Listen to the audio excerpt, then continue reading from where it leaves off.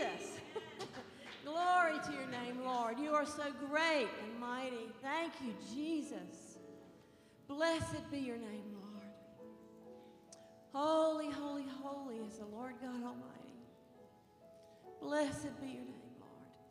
You are so great, God. You're so much greater than we thought. And we keep seeing more and more of you, Lord. You keep getting bigger and bigger in our eyes, Lord.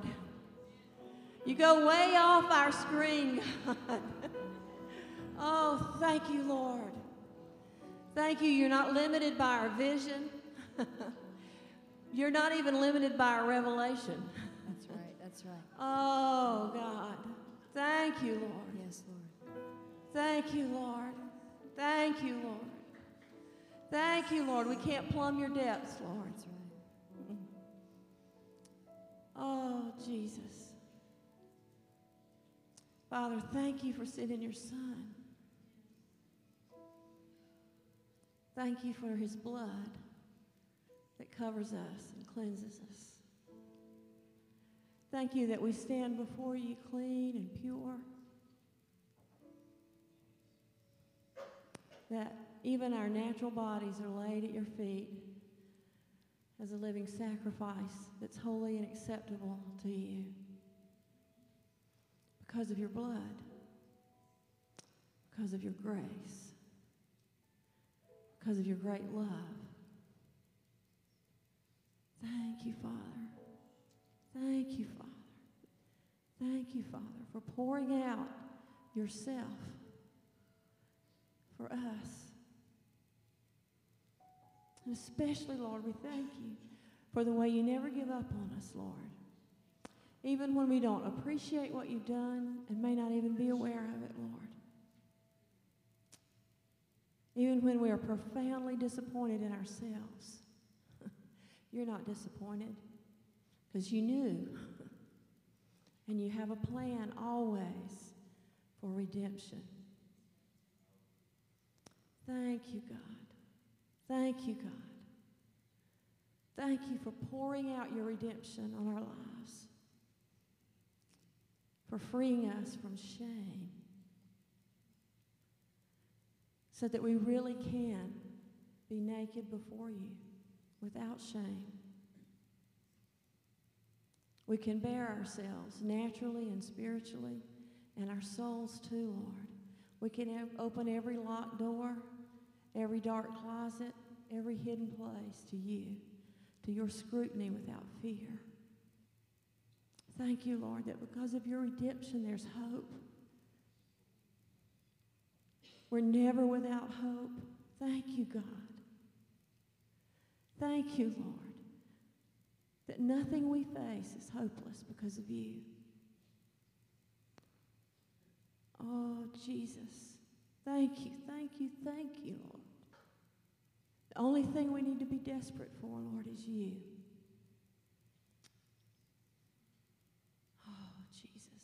Thank you, God. How great is our God. How great is our God. Lord, we thank you for what you've done this weekend. That you really have opened the eyes of our hearts to see more of you than we've seen before. Thank you for awakening and reawakening and stirring up hunger in us for you.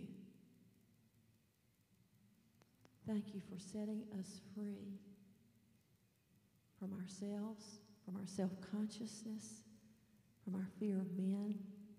Thank you, God, that you know us. You know us better than we know ourselves.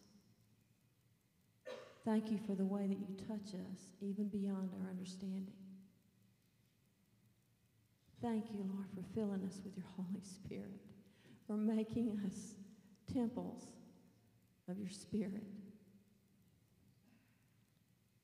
We love you so much, Lord.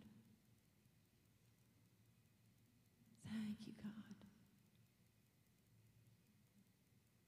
Thank you, Lord. As we prepare ourselves for communion this morning, would you turn over to Ephesians chapter 1? God is so good. Ephesians chapter 1. I'm going to start with verse 3. Blessed be the God and Father of our Lord Jesus Christ. Don't you agree with that? Blessed be the God and Father of our Lord Jesus Christ, our Maker and our Creator. Lord, thank you. We bless you, Lord. Your children bless you. Lord, we are just full of blessing, and we want it to be all reflected back to you, and that you would be blessed. Thank you, God, who has blessed us with every spiritual blessing in the heavenly places in Christ, just as he chose us in him before the foundation of the world, that we would be holy and blameless before him. God chose us before he made us, before he made anything, before he made the foundations of the earth. He chose us. He had us in his heart. And he chose us not just to walk around and have some independent life and do something and enjoy the creation. He chose us that we would be holy and blameless before him. He chose us for glory. He created us for glory. We've been talking about that all week long. It says, he predestined us to adoption as sons through Jesus Christ to himself, according to the kind intention of his will. That word adoption. Is there anybody in here who's adopted? Anybody adopted? What happens when you're adopted? He didn't have to take us. He chose us. He picked us out. Who knows why? You know, it doesn't say why.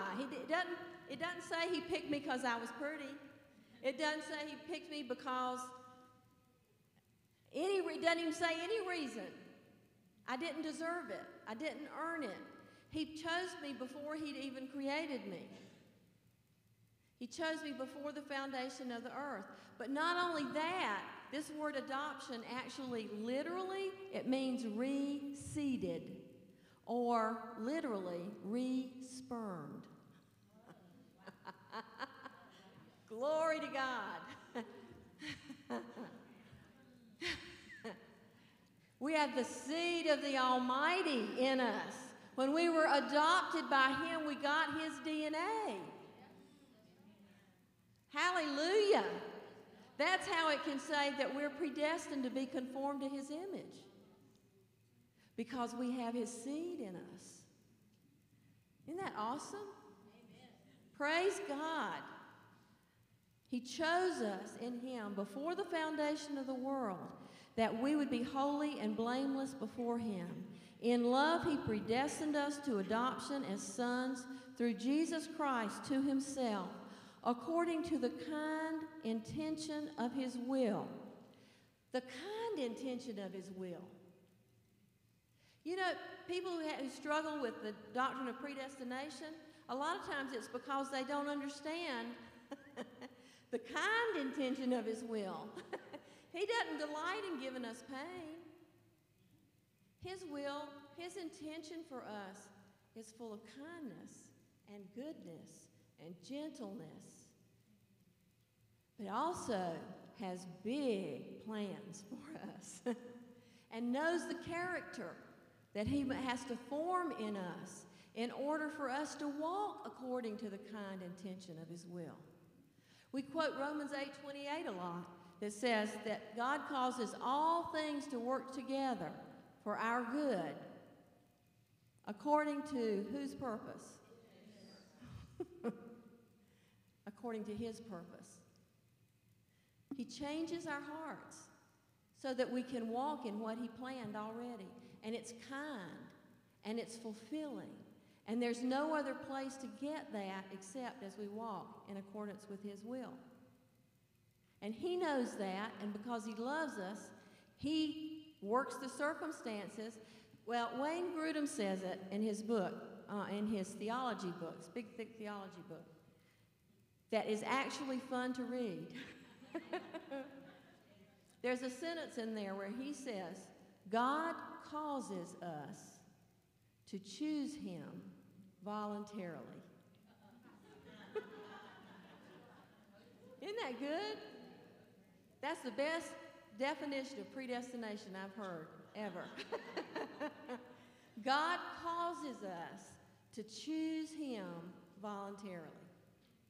I really like that. Praise God.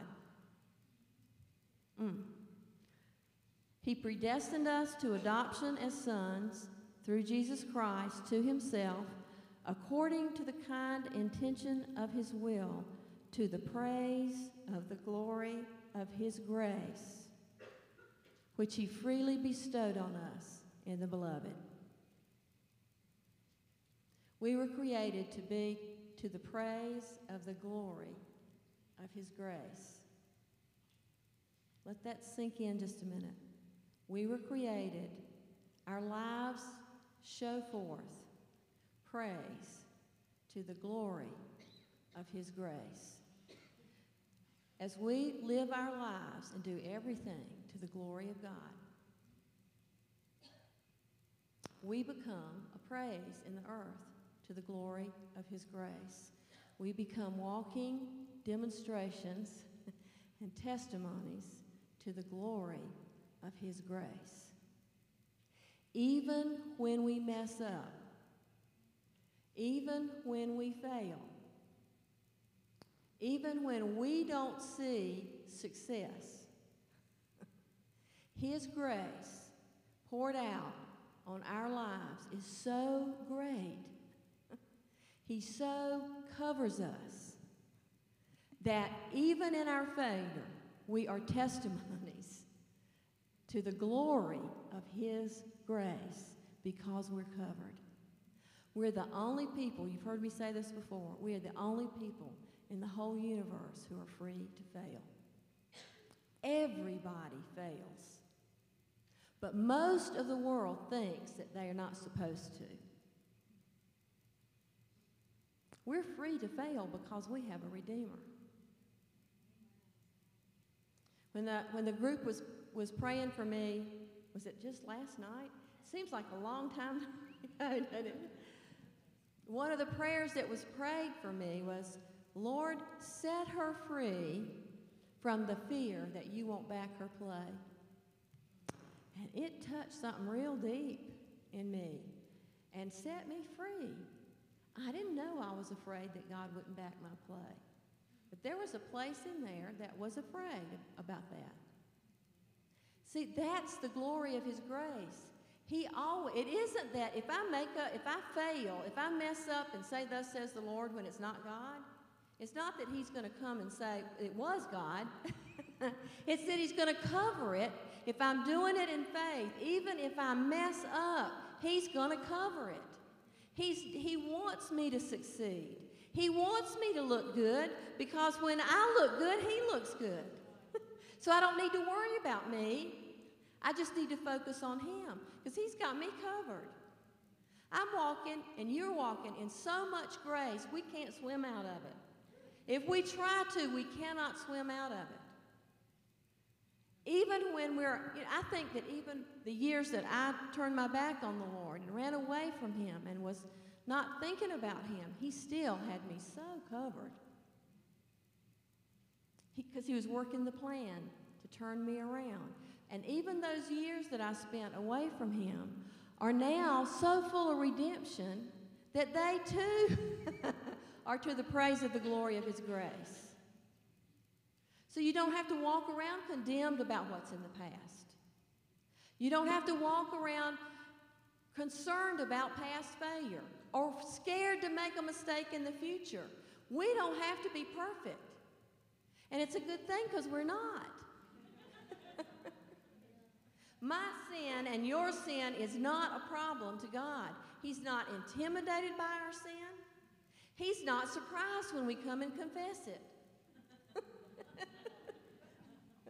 I mean, when that dawns on you, you know how you think you're hiding something.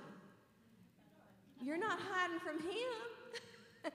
You know, when He said, He knew that I had that fear in me. I had that worry that He wasn't going to back my play. I didn't know it, but He knew it. And He told somebody who prayed for me last night, and they prayed, and it was like, you know, that wonderful ice pick that goes right to the problem and lances it.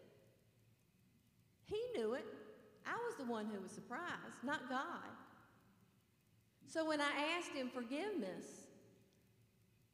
forgiven place to that fear in my life, he wasn't surprised.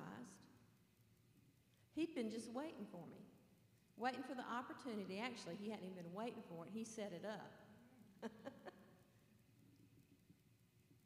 He's such a big and wonderful and great God, and he loves each of us so intimately that he knows those tiny little details, those tiny little things. Probably a lot of you are like I was. You came up here for prayer last night, and God dealt with things that you didn't know needed to be dealt with. I mean, there were some pretty dramatic deliverances that went on here last night, some pretty dramatic releases that came. They went on. I was down here in this room until midnight last night, and they were going on till I left. I don't know what happened up in the rooms, but I've been hearing some things this morning that even in your sleep, God was doing things. He's so mighty, and he knows us, and he knows how to speak to us.